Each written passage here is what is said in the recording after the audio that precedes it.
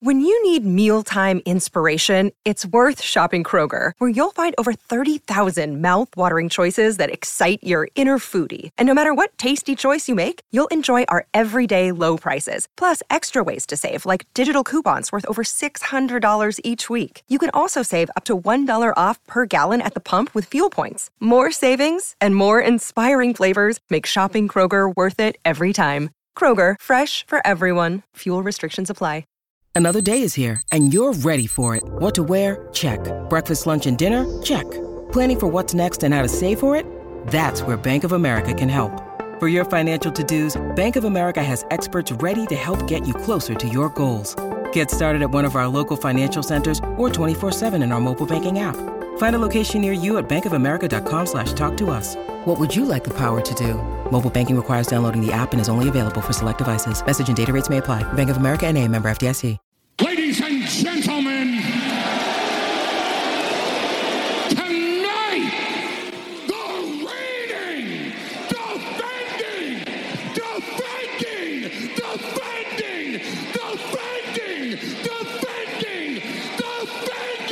undisputed, universal heavyweight champion, Wildcat Radio 2.0. Bear down, you beautiful people.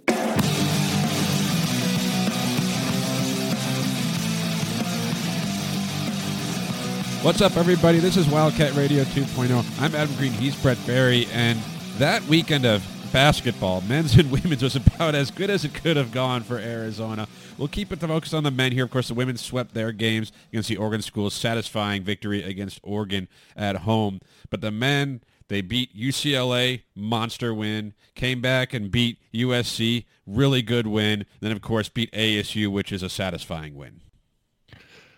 Yeah, it's more fun when Arizona wins. That's my analysis, Adam. And that's been a great show, everyone. Thanks for listening. Make sure you subscribe to us on iTunes. Leave us a rating and a review. We will read it on the air. No, but I mean, if it's funny if you think back a few weeks, starting with the UCLA game, which was the biggest matchup, right? You and I were on this pod talking about the inanity of some of the hot takes coming out of there, and it's the tired legs leading to Arizona missing shots question, which I think UCLA got to understand what it's like when the other team makes shots and you don't make them. Yeah, it's not a great strategy. Yeah, so that was a very satisfying kind of win for Arizona to get off the schneid a little bit. Well, for beating shots. UCLA, beating a ranked team. Yeah. Arizona hasn't had a win like that since when they beat Michigan in Las Vegas, and then they lost to Tennessee. So there were those doubts of, can they beat a good team? And we never really had those doubts ourselves because we've seen this team play. We know they're really good. But until you beat other really good teams, some might question, like, well, wait a minute. Especially since UCLA kicked the crap out of them in Los Angeles not too long before this meeting again. So I understood that. But to beat UCLA, then to beat USC, I think they answered a lot of critics there. Yeah, but we're also kind of glossing over the Illinois win, which in retrospect is looking like a very good win in terms of ranked teams. Sure, and Wyoming too. Oh, yeah, fair point. But there was a little bit of trudging, I think, happening in the Arizona roster with the shots just not falling, having a lot of the games getting rescheduled, and then having to play a lot of games on the road, up to and including the ASU game at McHale North, third game in 5 days. Granted, Arizona's home away from home in Tempe. But, they didn't just beat UCLA. They beat them fairly soundly, if not, not a, blowout, but they were leading for the majority of that game. They were leading, by 12 at halftime. It was not necessarily a given at any point because UCLA is a good team, but they did what you wanted them to do and ended up winning by, 10 points at home, which everybody thought the spread was kind of crazy. And then, maybe Vegas does know things once in a while. Crazy. But more importantly, big picture, I think it showed up in the following two games. Arizona got off the schneid a little bit, seeing the ball go through the basket, even if they're having to manufacture some of those things, getting to some of the confidence back, knowing that they can win. I think they've been trudging a little bit since the UCLA matchup when the shots just weren't falling in some of the road trips. Mm-hmm. Then they come out, beat UCLA, then match up with a tough USC team. I don't think USC is as great as their rankings were earlier in the year, but they have some real talent on that roster. And then you came out and got punched in the mouth by ASU for 4 minutes, and then proceeded to roundly demolish them for the following 35 minutes.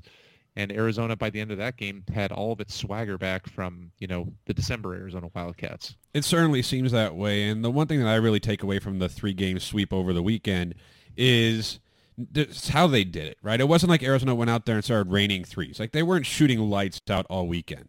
Now, they shot over 50% against ASU, but, ASU. But what Arizona did was they had a healthy Isulus Tubelis, which I don't think we can underestimate that impact, because he is such a game-changing, dynamic player from that power forward spot, from that 4 spot for them, where he makes a huge difference. But then you have Umar Ballo continuing his great play off the bench. You have Pelle Larsson playing well off the bench. So what Arizona did in looking very good and looking like Arizona again was kind of show a different version of themselves. I remember we talked, I think it was last week, about, in Arizona, they beat ASU by slowing the game down. Is that maybe a good thing to be able to see that, like, hey, they can win that way? It's like, well, it's ASU. They should be able to beat them any way they want or any way they decide to that given day. But they had to kind of play that style against USC, and they were successful. They had to play that style a little bit against UCLA, and they were successful. So to see what Arizona did in this 3-game sweep, these last 3 victories, was show a complete package of a basketball team, one that doesn't have to rely on great shooting to win, one that doesn't have to rely on just a size advantage to win, but one that can win in a variety of different ways against some talented teams. Yeah, I think that's a really fair point, Adam. And at some point, both Arizona's shooting and their opponent's shooting is going to revert to the mean with whatever the level of defense that is being played on either side. Arizona held USC to 34% shooting. I think they held USC to something similar, ASU to something similar. At some point, that's, just like Arizona missing open shots was the exception and not the norm. The Arizona's defense started to come back a little bit, and turning the defense into offense, as that I am prone to encourage this Arizona Wildcats team to kind of push the pace in that way. Mm-hmm. But I think your point is very well taken, where you're seeing a growth in a team of finding ways to win or finding ways not to lose. Just like, the inverse for Arizona football is they have to find ways not to lose before they can really start to win games. And it's not fluky. Like, none of this is fluky. It's not like everything that they've done looks repeatable. We were at the game against ASU. We told you, we'd be there. We were there. And when that game started, it was 13-1, 16-3, or something like that. And we both were kind of like, well, ASU's not going to shoot 80% from three-pointer all game, right? They're not going to do that. They'll get back to some level of being ASU, just like Arizona's not going to keep missing layups, not going to keep missing bunnies near the basket. And that was true. It held true. And again, if Arizona was going out there and making 15, like ASU made 13 threes and lost comfortably. Like, that's a team, that's just, they don't have anything else going for them. They need that just to compete. Arizona can go out there and only shoot make 3 or 4 3-pointers and win comfortably like they did against USC. They can pound it down low. They can get to the free throw. They showed that they could do everything you need to win a basketball game. And I don't think we needed to see that personally, but if anyone had those doubts about Arizona, they've shown more over the last 3 days or 3 games than I think maybe people expected of them. Because it's Tommy Elias' Gonzaga offense. They're going to run and gun. They're going to fly down the court, score 90 points a game. And that's pretty. We all like that. That was a joy to watch when they were doing it to ASU on Monday. But you have to be able to win in other ways. And they showed they can do it against good teams. And I think in a more micro trend you saw over the last 3 games, some people are still hammering Kirk Carissa on the Twitter machine and on the boards, for some of his turnovers, some of which is warranted. But have you noticed that Kirk Carissa's shot selection has dramatically improved? He's not shooting with his feet not set nearly as often. He's taking fewer shots, but they're better shots, more within the flow of the offense, still maintaining a pretty good assist-to-turnover ratio. There's little bits of progress even within the player level. But yeah, to your point, Adam, I was actually just looking at stats here. What if I told you that ASU had more steals, 7 fewer turnovers, the same amount of blocks, the same amount of assists, and they still lost by 22 while shooting 43% from three. Well, they got nearly doubled up on the boards. That's the big thing. Like that, and ASU to me is not like it looked like Arizona, especially in the second half of that game, with them getting out there all the dunks. I mean, you can make a highlight video of just dunks and it would take like 3 minutes. Like it was just so much. I would watch that. Oh, put it on over loop and over. Yeah, put it on loop. But but Arizona, like ASU is not the best team Arizona's going to play, but they played well again. They played well against USC, got to a slow start in that game, but turn it on. They had those like runs of death in the second half where they just shut you down. And they've won it with defense. They do it with rebounding. They do it with free throw shooting. They can do it with three-point shooting and just getting to the basket. They can do it in so many ways. And, you know, there's the rest of the schedule shakes out. Arizona's probably not running the table. I would just have a hard time picturing that on the Pac-12 slate, right? Like they're going to the Washington trip, which looks a bit tougher now. Washington State and Washington. Then you have the Oregon schools at home. Then you have the mountain trip at Utah and Colorado, which is followed by one of those shoehorn games at USC. And the last time Arizona had a shoehorn game in Los Angeles, it didn't go well. You know, then you finish up hosting Stanford in California. Maybe there's a loss in there. Maybe there's two. But looking at that, UCLA lost to ASU. So thank you, Sun Devils, on Saturday. That was ideal. Arizona has a 2-game lead in the Pac-12, so the division, the conference, is theirs to win or theirs to lose, depending on your perspective. But Arizona's in such a good position to, we know we care more about the tournament, the NCAA tournament, than winning the Pac-12. But the fact that Arizona, who I think was picked to finish, fourth in the conference, has a very legitimate chance to win the Pac-12 right now, it's a special season already. Yeah, I think you know, not just a legitimate chance, they're the clear favorite at this point. They are right now, yeah. You know, and the remainder of the schedule, it's not impossible for Arizona to run the table the rest of the way. They just went through the hardest stretch of their schedule, probably with UCLA and USC. I think there's some road games. They got 4 tough road games, 5 really. You know. Yeah, I mean, Lord knows what happens when Arizona Wildcats go to Pullman. And then Oregon, they've struggled with Oregon in recent history. So, no, I think Arizona is good enough to run the table. I just can't expect that, but they don't have to. That's a nice thing. There's a cushion. I think they will be favored in almost every game. I'd expect them to be favored in every one of those. You know, maybe one of the road ones that got rescheduled. But, yeah, I mean, the funny thing is, and I think I mentioned to you at the game the other night, is that I'm not sure we've actually seen Arizona put together its best, most complete game. Every game there's some guys that are not quite clicking, right, for the whole time. And when that happens, what is the real ceiling of this team? But, you know, how much time do you have to get there and work out those kinks before March, which is when it's really going to matter? But the beauty is right now, if you take a loss with that cushion, all right, you don't have to worry about that. If somebody has a sprained ankle or, you know, hurts a wrist or jams a finger, you don't have to play them in that game, and you probably aren't going to even lose the game, but you don't have to worry about losing the game. Well, and you figure that 2-game lead they have, is UCLA running the table? Probably not. Is Oregon running the table from this spot? Probably not. So assuming everybody loses a game or two down the stretch, Arizona still wins the Pac-12, which is really cool. And it's like we all look at the Pac-12 tournament, we look at the Pac-12 regular season, we say March Madness is where it's at, but winning the conference shows that you were the best team over the course of it. Like that's the NCAA tournament is one game. Like it's Little Giants, you know, one time, and you can lose. Whereas to win the Pac-12 shows you were the best team throughout that entire slate. And Arizona has not won the Pac-12. Like this is a lot of conjecture we're talking about, but what they did this last weekend is put themselves solidly in position to win the Pac-12. And you ask about haven't seen their best game, and I don't know what their best game looks like, but when you see the roster now, you see Umar Ballo being a force down low, not just against ASU, being an impact player off the bench. You see Pelle Larsson starting to look healthy and being more of a scorer. I know Tommy Lloyd said after the ASU game how he's been telling him, like, he's been looking for the passes, like, go score. You're a good scorer. Go do that. And we saw that against ASU. He was assertive offensively, looking for a shot, and he was really good. You know, Justin Kier seems like a perfect player off the bench for them. Like if they can start getting that from these guys, and there's really their biggest hole, their biggest flaw is at point guard with Kirk Kriisa, who, to your point, like, he's still the starting point guard for a team that's won 20 games already this season. He's not perfect, but he seems to be getting better and finding his role on this team. And we all know he's capable of hitting 2, 3, 4 threes in a game. But they don't need that from him, and the more he understands that, he's a really good passer. Yeah. Like, that's very underrated. His ball placement on some of those passes is just perfect. So he doesn't have to take 14 shots a game. He could take 5 shots a game, dish out 5 assists. As long as he doesn't turn the ball over 4 times or so, then you're going to be happy with Kirk Kriisa, and all of a sudden this team has no weakness. Yeah, and Kirk Kriisa, we talked about it, the game has an intangible component there where he has that dog mentality that even when they're down, he's going to be the guy that's going to give them that swagger. And this team is young still, and they need somebody to have that. And if he realizes that, to your point, if he just shoots 5 shots a game, but they're very effectively done, and he's a facilitator, he's surrounded by a bunch of athletes. Umar Ballo was maybe the best player on the court in the game against ASU on Monday.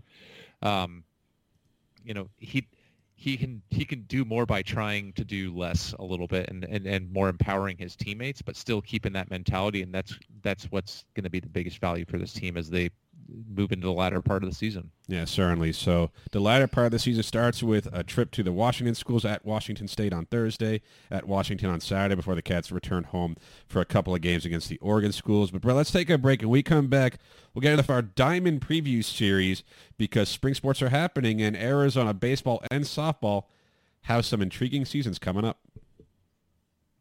And we're back with part of our Diamond Preview series edition, whatever you want to call it, here on Wildcat Radio 2.0 with PJ Brown of the Arizona Daily Star. PJ, welcome back to Wildcat Radio 2.0. Thanks. It's great to be back. I love talking to you guys. No, we love having you on here for your insight. Oftentimes we have you on for women's basketball, and we'll have you on to talk about them sometime down the road because there are great things in store for them. But softball season is starting up here, and Arizona softball is an institution. We all know that. But there's a big change going into this season where Caitlin Lowe is now the head coach. Mike Candrea stepped aside to retire, and I think people are kind of wondering, what is Arizona getting in Caitlin Lowe? Like, they know Caitlin Lowe. She was on the staff. She's an all-time great, but what is Arizona getting in her as the head coach of this team? Well, I think one thing that you can count on from Caitlin Lowe is that she will continue the tradition of Arizona softball. Whatever you think of that Arizona softball is, and I'm not just talking about the wins and the national championships, which yes, she plans on getting another trophy or two, right? Yeah. But it's just who Arizona softball is. They're just this traditional powerhouse of a program that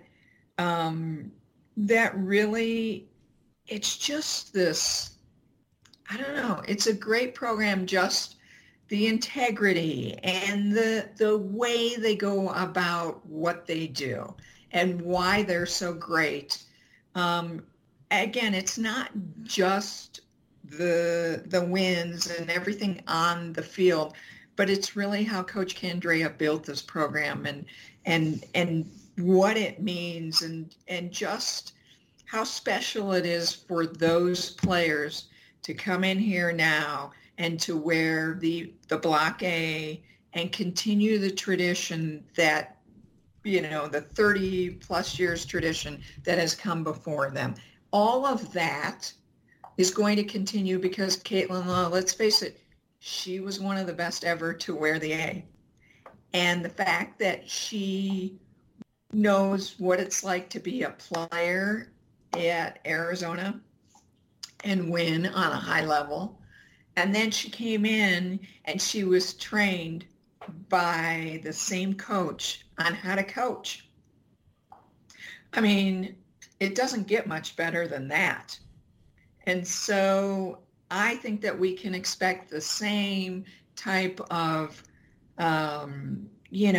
gutsy performances and just great softball that people have seen throughout the years. And I also think that on the other side of it, it's that I'm really excited this weekend to go out and watch them play, because the flip side is they just lost one of the senior classes graduated, one of the best all-time classes at Arizona, with Deja Mulipola, Jessie Harper, Reina Caranco, just down the line, all those great players. They're gone now, and let's see what this new group has to, is going to come in and do. So there's a lot of sort of question marks, yet, you still have a few players who've been there and who've been great, like Shar Palacios behind the plate. and Janelle Mayunio, who's out in the, who was in left field and now is going to center field this year. And then, of course, you have those two. You've got Hannah Bowen back in the circle, and you got Carly Scoopin at first base. I mean, plus a lot of others. This is a huge team with a lot of talent.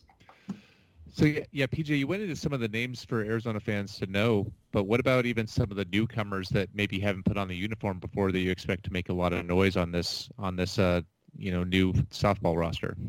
Sure. I did a story about Paige Dimmler for the Arizona Daily Stars preview section. It was very exciting.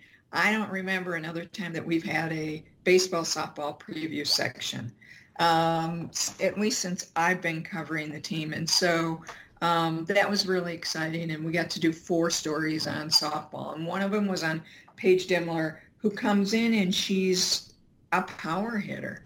She actually has hit a few home run balls on top of Giddings next door. I mean, very few Wildcats have done that. So it's really cool that she's done that. And she's also this kind of player who every day she's working to get better.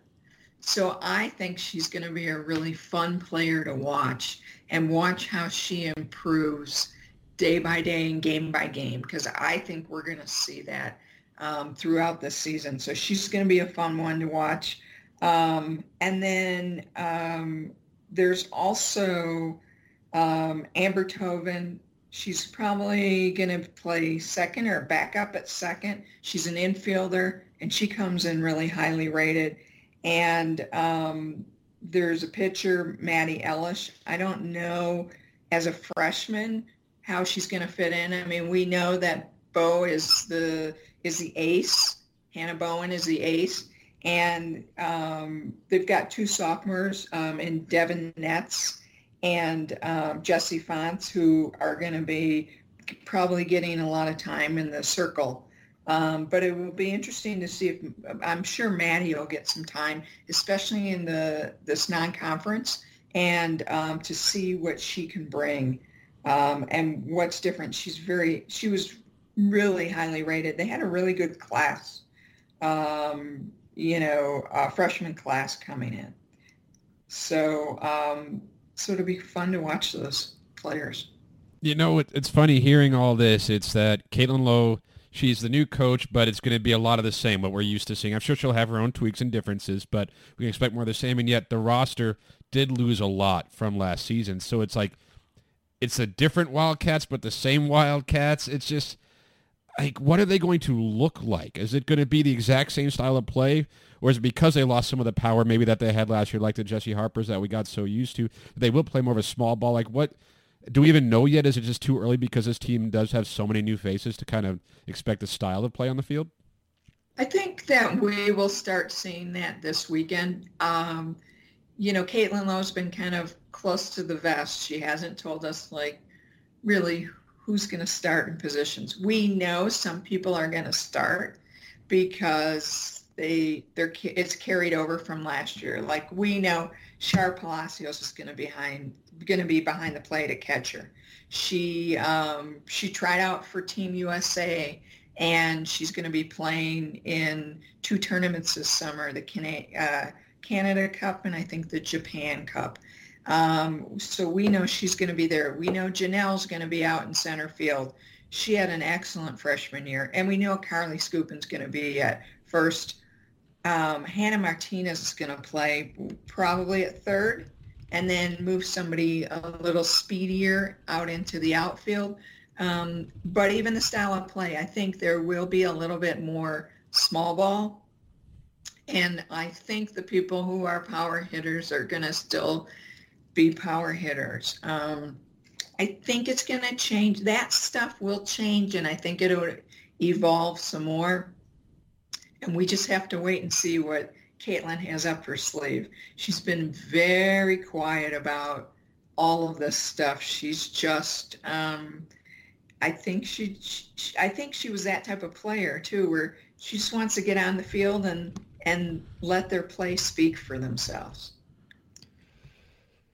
Yeah, I think it's a hard thing for us to kind of have an expectation for this team when we have so many question marks and everything's so close to the vest with Caitlin Lowe. But from where you're sitting and what you've observed so far, PJ, and maybe in the context of what we should be expecting out of the Pac-12, what are your expectations for this year's roster in terms of where they stack up with the other teams in the conference? Well, I think it's interesting. I think the Pac-12 will be good again this year. They're, one of the best conferences for softball. You look at UCLA, they're losing, two of their top players, and they just reload. And Arizona does the same thing. When you're a top program, you just, who's next? That's what happens.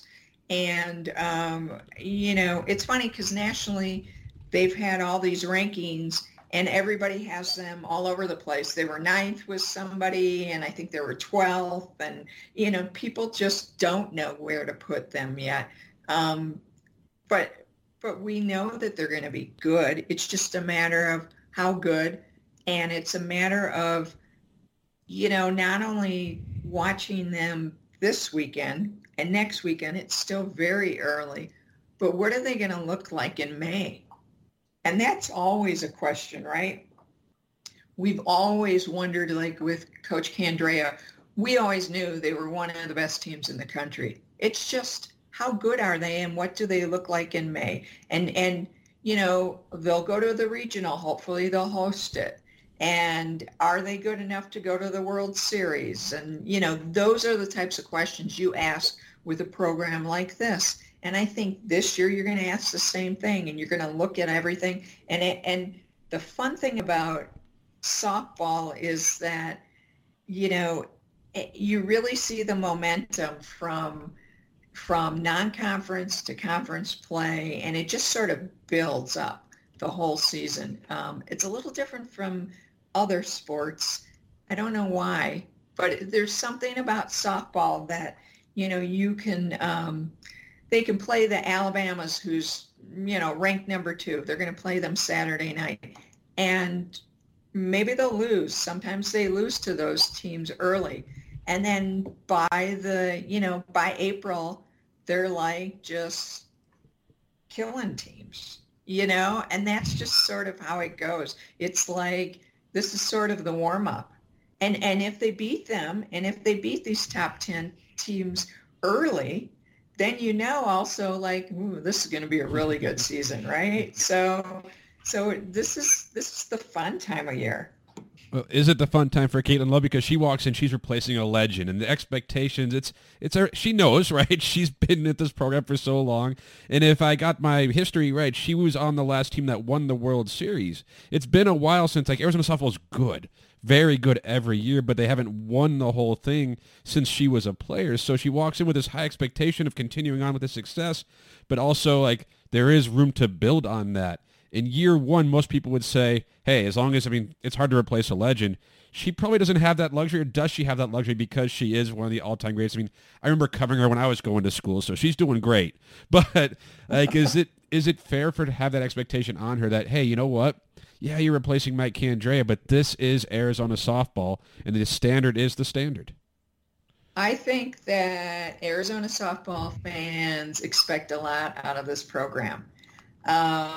They really do. And from what I heard, they're selling a lot of season tickets. So they expect them to be really good. And they're very, they will voice their opinion one way or the other on how they feel about this team as they go along. I think there's a lot of pressure on her. Let's just be honest. She said that in her remarks when she was named coach, and there was we had the big press conference that she used to always laugh that she said something like, I pity the fool who follows Coach Candrea, right? And then she's the person who follows Coach Candrea. So they are hard shoes to fill, very hard. But I think that Caitlin has her own style, and she's going to be her own person and coach her own way within the confines of what the program is, right? So I think that she comes in and thinks, I'm thinking, yes, there's pressure, but she's going to sort of push that off to the side. And she's just going to coach like she knows how to coach. She's got good coaches around her, and they're just all going to do their thing. And I think that's the way it's going to play out. Yes, there's pressure on the program in general, but you know what? She's got a really great, she's got another great recruiting class coming in next year. So she's just filling the pipeline, and she's going to continue to do that. The neat thing about recruiting, too, for her is that Coach Candrea put her in charge of recruiting a number of years ago. So she was the one who was out there. I mean, when I talked to Paige Demler, she's like, yeah, Coach Candrea came out a lot of times to see me, but, you know, first, second, and third time, it was Caitlin. And Caitlin was in the stands watching her once a week, and she saw her. And, you know, so while Coach was the one who gave her the offer, because that was his job, you know, Caitlin was right there and was, you know, watching these young players and helping to determine if they were the next Wildcats. So that's nothing new. And she's already continuing to bring in top players. So, so nobody has to worry about, you know, we talk about top programs reloading. You know, Arizona's always going to get top recruits. Absolutely. And Caitlin's just continuing the tradition right there. So maybe 30 years from now, we're hearing someone else say they pity the fool who has to follow Caitlin Lowe with Arizona softball. So that's what we're all hoping for. PJ Brown from the Arizona Daily Star. You can follow her on Twitter at PJBrown09. Before we let you go here, anything you want to plug for our listeners, what's going to be coming out from your byline? Sure. I'll be at the game on Saturday covering that when they play Alabama. And just check out the Wildcaster for all the stories on every Wildcat team. It's free. You can download it. And check out my Twitter feed at PJBrown09. I thought it. So PJ Brown, thanks again for joining us, and we'll catch up with you down the road. Thanks. So that's PJ Brown of the Arizona Daily Star. Let's take a break, and when we come back, we'll talk to Michael Lev about Arizona baseball. And we're back. We're joined by Michael Lev of the Arizona Daily Star. We often have him on to talk about football, but he also covers baseball for the Arizona Daily Star. Michael, welcome back to Wildcat Radio 2.0. Thanks for having me, guys. I'm always happy to talk about baseball. Yeah. That special tingly feeling when opening day approaches. So optimism abounds, right? Yeah, it does. It does. There's just something about baseball. It's kind of like my first love, you know, as a sports fan back in the day. And, you know, there's that George Carlin routine, you know, where he compares football to baseball. I think a lot of that's true. I just feel like less pressure when I'm at a baseball game than compared to when I'm covering a football game, you know. And maybe it's because there's only 12 of one and 54 of the other, something like that. Or maybe it's just the pace of baseball, or maybe it's just that it's, you know, there's lower stakes in a quote-unquote non-revenue sport, but I really enjoy it. Yeah, as I say, with football, if you write a bad story, then you don't get too many more chances to redeem yourself, whereas baseball, there's probably another one the next day. So you have, but of course, you don't write bad stories, so you wouldn't even know about that. Well, I appreciate that. But Thank you. I don't think that's true either. Sometimes those football deadline stories they're not the greatest prose. I'm not going to win a Pulitzer off of any of those. That's for sure. But I appreciate the sentiment. But the risk of having to write the same "how long is this losing streak going to last" will never reach 2 years in baseball. It's safe to say. Thank goodness. I was on another podcast. Sorry to get off on a tangent here, but I know. I'm sorry. No offense. I was on another podcast. It was a North Dakota podcast. That's out of market. That's North fine. Dakota State in football this year, and we were talking about, you know, the state of the program and so forth. I could not remember that the losing streak was 20 games long. Like in my head, it was 12. and that wasn't even close, right? It was 20. It was 12 under Sumlin plus 8 under Fish for a total of 20, which is that's just an absurd situation. I mean, how could that happen? That's a great question. 20 games? I mean, come on. But to Brett's point, you probably won't have to worry about that with baseball. But baseball this season, there is optimism, there's intrigue, there's mystery. Chip Hale takes over his alma mater. And this is a program that was in the College World Series last season. There were a lot of good players, left, a lot of good players remain. As Arizona baseball gets ready to begin their season, what kind of roster do they have? What are we looking at here? It is a roster that has a lot of potential. Like, there are a lot of big explosive athletes on this team, high upside guys. For example, I mean, everyone knows Daniel Susac. He is the preseason All-American catcher, Pac-12 freshman, offensive, freshman of the year last year. He is 6'4", which is a little tall for a catcher, over about 220 pounds. Like, definitely looks like he could be a quarterback. When you just look at his physique, he actually was a quarterback in high school, went to the same high school as Isaiah Rutherford, the cornerback for the football team, Jesuit High School near Sacramento. And he's kind of the foundation. But then you have someone like Tony Bullard, who's also he's about 6'5". He's over 200 pounds. I think everyone remembers how well he finished last season, hitting home runs seemingly every game during that initial regional playoff round. You've got Chase Davis, who was a big time prospect coming out of high school. No one really thought he would end up at Arizona. The fact that the draft was so weird in 2020, they only had 5 rounds, if you recall. Mm-hmm. He ended up coming here, didn't play that much as a freshman, but big time first round type talent. Then you have someone like TJ Nichols, who was a very effective freshman right-handed pitcher last year. Again, 6'4", 190 pounds or so, throws in the upper 90s. A guy who, has the potential to be not only a Friday night starter, but, maybe a high first round pick when he's eligible in 2023 if he continues to progress. So it's an interesting team in that way. I think they have a lot of power in terms of their batting and a lot of power in terms of their arms. So, Michael, you mentioned a lot of the guys that are coming back and kind of high upside. I think everybody knows Daniel Susac and expects big things from him. He's pretty high up in mock drafts already for the future MLB draft.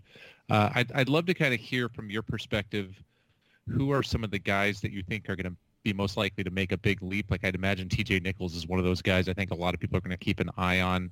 But I think there are some other young pitchers and other young players that maybe Arizona fans should know coming into this season that you expect to see potentially big things from.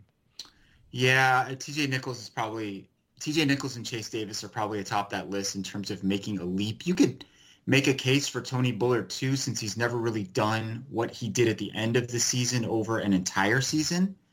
If he can do anything close to that over an entire season, he's probably going to be, a top 3-round pick and an all Pac-12 player by the end of the year.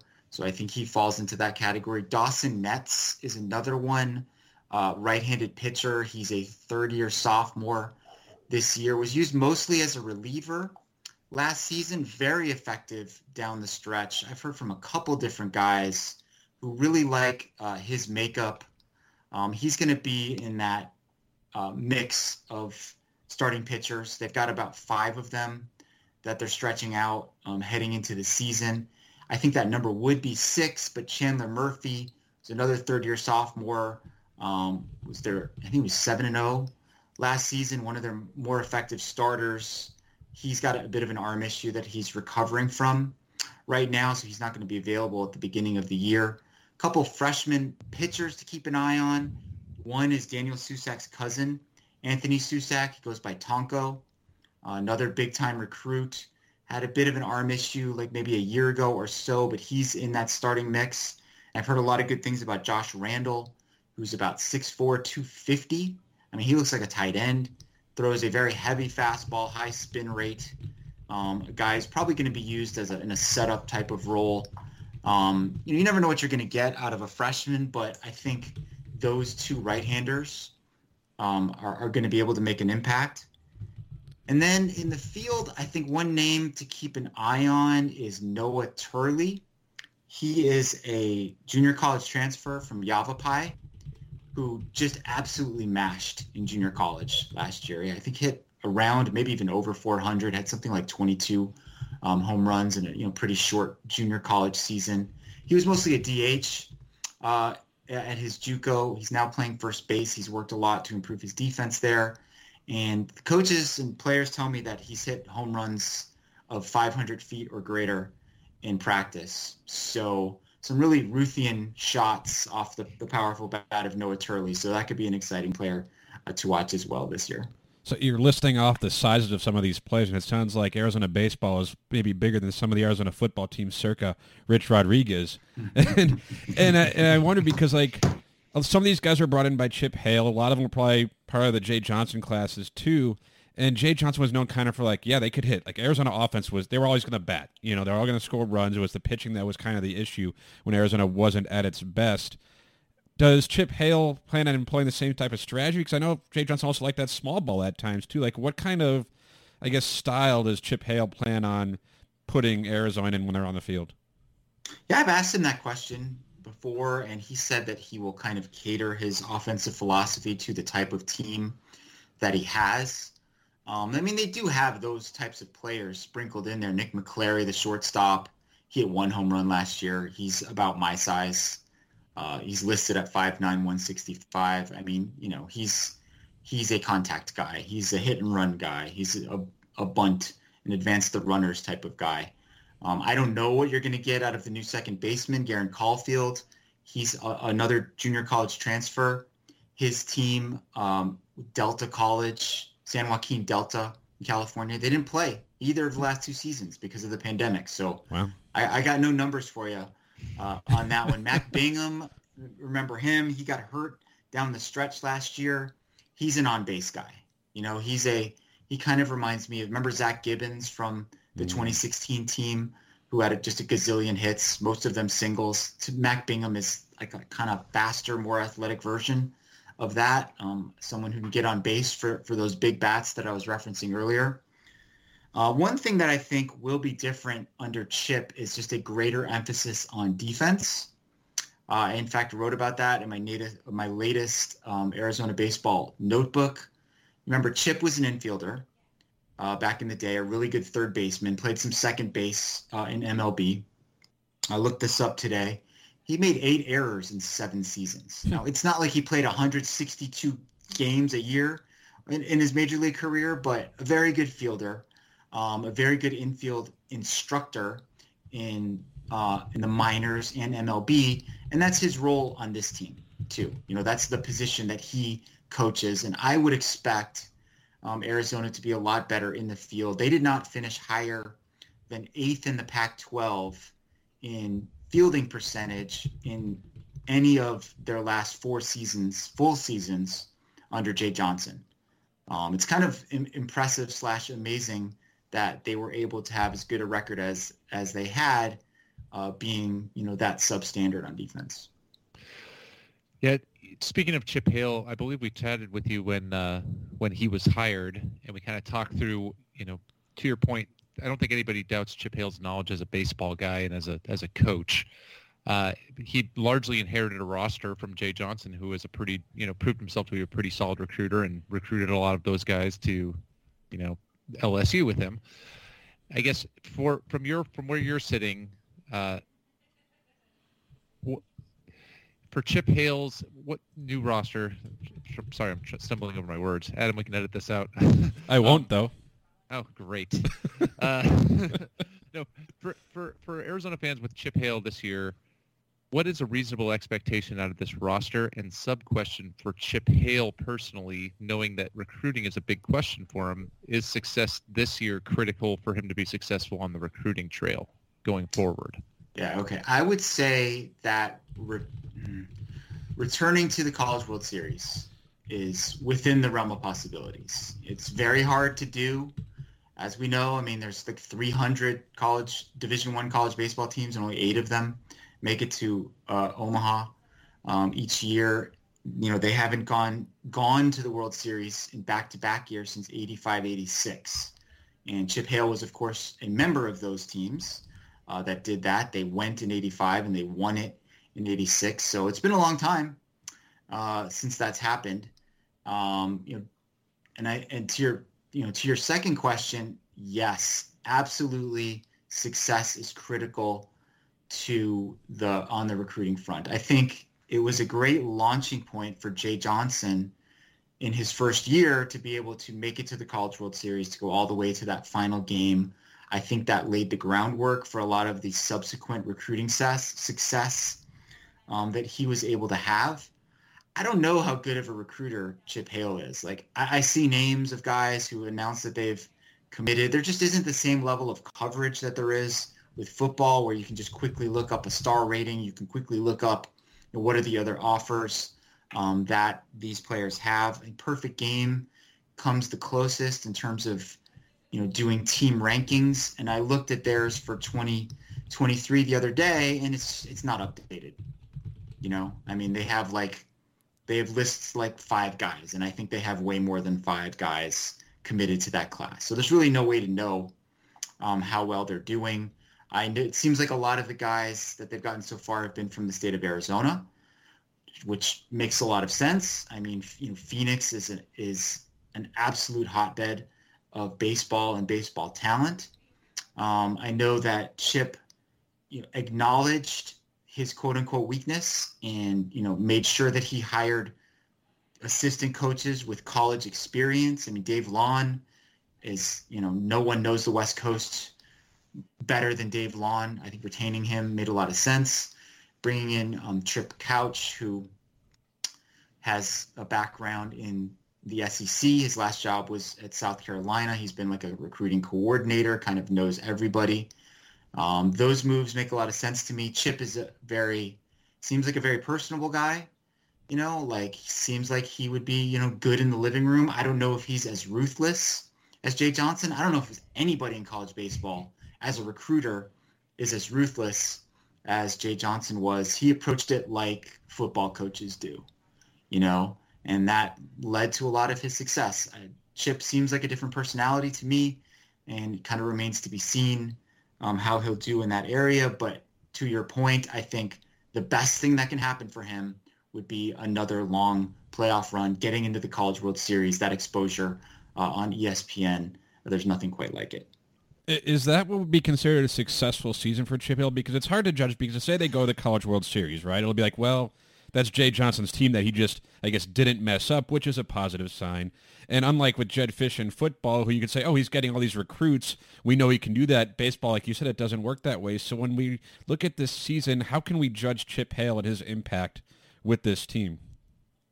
I would say that if they make the NCAA tournament, I would consider it a successful season. Yeah.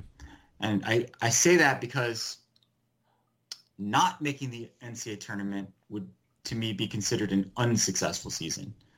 Like, I think it's easier to define what an unsuccessful season is versus a successful one. Like, if they don't make the tournament at all, definitely a huge disappointment. I would consider that to be, you know, a failure. Once you make the tournament, who knows what can happen, right? I mean, are they going to be at home? Are they going to have to go somewhere else? Who's in your regional? You know, a lot of things can go wrong for you. There's, you know, it helps to, of course, have the best team, the best coaches, the best players, but there's an element of luck when you're talking about, you know, a short series, a round robin, double elimination type of setup. So to me, if they make it that far, I would probably consider it a success. That, you know, that might, if they only make it to a regional and don't advance past that, I'm sure fans will consider that to be a disappointment. But I feel like that's kind of the benchmark for any given Arizona baseball team. If the program's in a good state, that you at least make it to the tournament. Well, if this year's roster is capable of reaching Omaha to you know, regardless of how you define success, they're going to have to go through the Pac-12 this year, and another measure of that is the ability to win the conference. Arizona's had a lot of changeover with their roster and their head coach. What when we look around the Pac-12, who are some of the biggest competitors for Arizona in terms of winning the conference? Yeah, the consensus favorite and pretty much consensus top 5 team is Stanford. They brought almost everybody back, and if you recall, the team that ousted Arizona from the College World Series was Stanford, and that game wasn't even close. I don't know if one baseball game is indicative of the state of a given program, and you also have to factor in Arizona's mental state heading into that game. I think it was a huge letdown situation after long, grueling extra inning loss to Vanderbilt, a couple nights earlier. But Stanford's the one. Other teams that are in that mix, I've seen Oregon State in a lot of top 25s. I've seen Oregon up there. UCLA is always a threat, although they might be in a bit of a transition phase. And then, ASU is interesting, right? I mean, they've kind of gone the same route that Arizona did in terms of hiring a head coach who is an alum coming from MLB. So we'll see how that model works for them. I'm definitely looking forward this year, guys, to a Pac-12 tournament, which is happening for the first time up in Scottsdale. That's pretty cool. I believe it's going to be the top 8 teams from the regular season who get in there. And the Pac-12 was one of the last holdouts in that regard. And what happens is, you get around tournament selection time, and it's about eyeballs. I don't know how much of it is really about like your resume as sort of still being in the consciousness of the selection committee, and when you've got those tournaments going on and maybe you get on TV, which would really be nice. I don't know what the broadcast situation is going to be for the Pac-12 tournament. It'd be nice if it was some of those games were on ESPN or ESPN2 or ESPNU or heck, even ESPN Plus. All of those have greater reach than the Pac-12 networks, So that's another thing to look forward to at the end of this season is the first ever Pac-12 baseball tournament. I think we're all looking forward to just this season in general. It's kind of when teams hire a new coach, it's often because they had to fire the old one. If you fire the old coach, it's because they weren't very good. In this case, Arizona was very, very good. And they had a coach poached, which unfortunate, but it's a sign that your program's in a good spot. In Chip Hale, there's a lot of intrigue. There's a lot of questions, but we'll find out, if those questions can be answered. Michael Lev, you can follow him on Twitter at Michael J. Lev, works for the Arizona Daily Star, covers baseball, covers football. I have a feeling we're going to be talking with you a little bit down the road because there's a lot going on with both of those sports, but anything you want to plug in the meantime for our listeners on Wildcat Radio here? Well, we did a special section previewing baseball and softball, and those stories are up on our website right now. You should check those out. I did a profile on Chip Hale. I did a profile on Daniel Susac. I did 15 players to watch. And I'm working on this week a story about the program's utilization of analytics, advanced statistics, all the new technology that's available to compile data and utilize that data. And that story is going to be in Sunday's paper. It should be up on our website on Saturday. And I think it's going to be kind of a cool one, an interesting one, especially for if you're kind of nerdy about baseball or about sports. This might be the story for you. Yeah, looking forward to it. So Michael Lev, thanks for joining us on Wildcat Radio 2.0, and we'll catch up with you later. Thanks, fellas. So thanks again to Michael Lev for sharing his thoughts on the baseball season. And Brett, just like with PJ and softball talking about that, baseball is in such an interesting spot where there's a strong belief and an expectation they're going to be very good, but there's still a question of like, hey, they got new coaches who are pretty unproven. Like, what a time.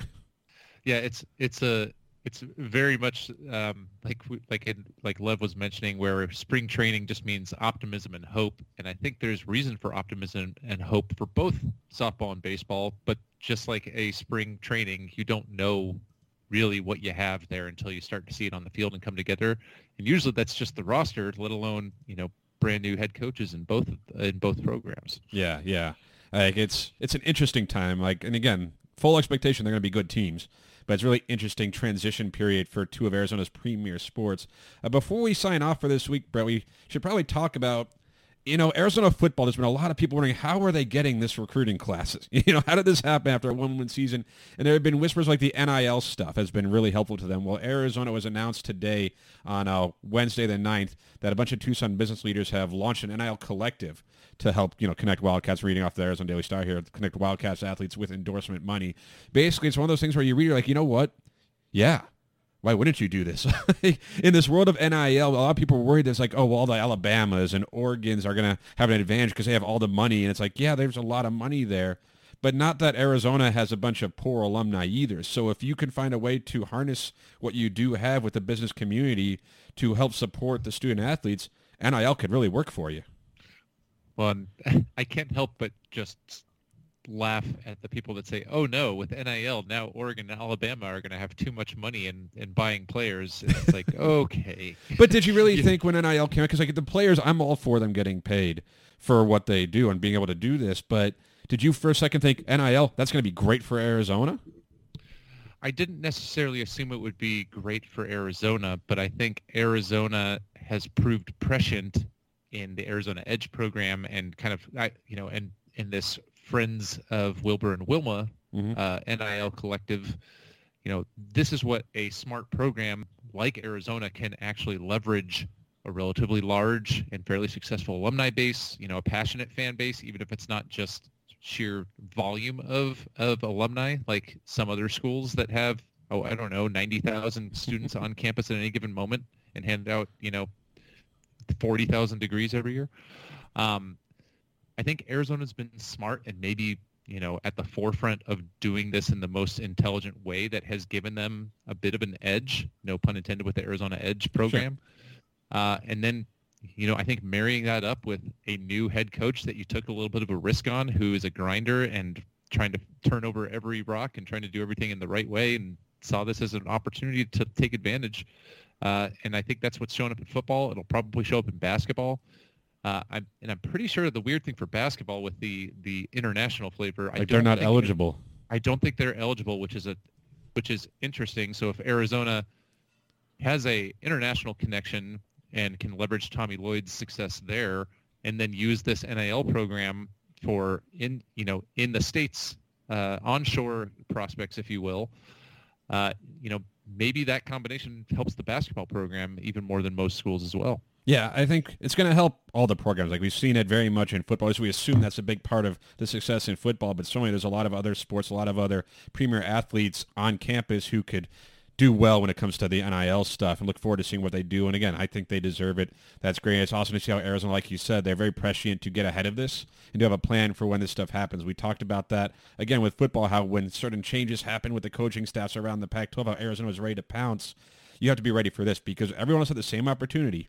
NIL started for every school at the same time, and for Arizona to be able to get out in front of it or at least be one of the leaders in this space will certainly prove to be advantageous. Doesn't mean other schools won't catch up. Other schools won't be able to come up with their own ideas and have their own bases to leverage as well, but Arizona has that right now. And once you can get that, when you're first, it makes a big deal. It makes a big difference for people because you get that going. And, of course, this early success, if the teams start winning or keep winning, then it just builds and builds and builds. So that's very good news to come out of Arizona this week. And, of course, we're hoping for more good news later on this week. Arizona basketball, the men's team is going to the Washington schools, so that's a sneaky tough road trip for them, especially given the recent schedule with, a lot of games and a lot of days.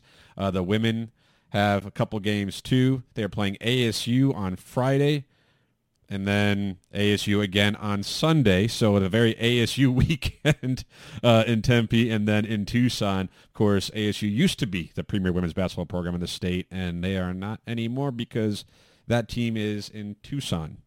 You love to see it. Yeah, it's better than beating ASU in basketball once in a weekend, Adam?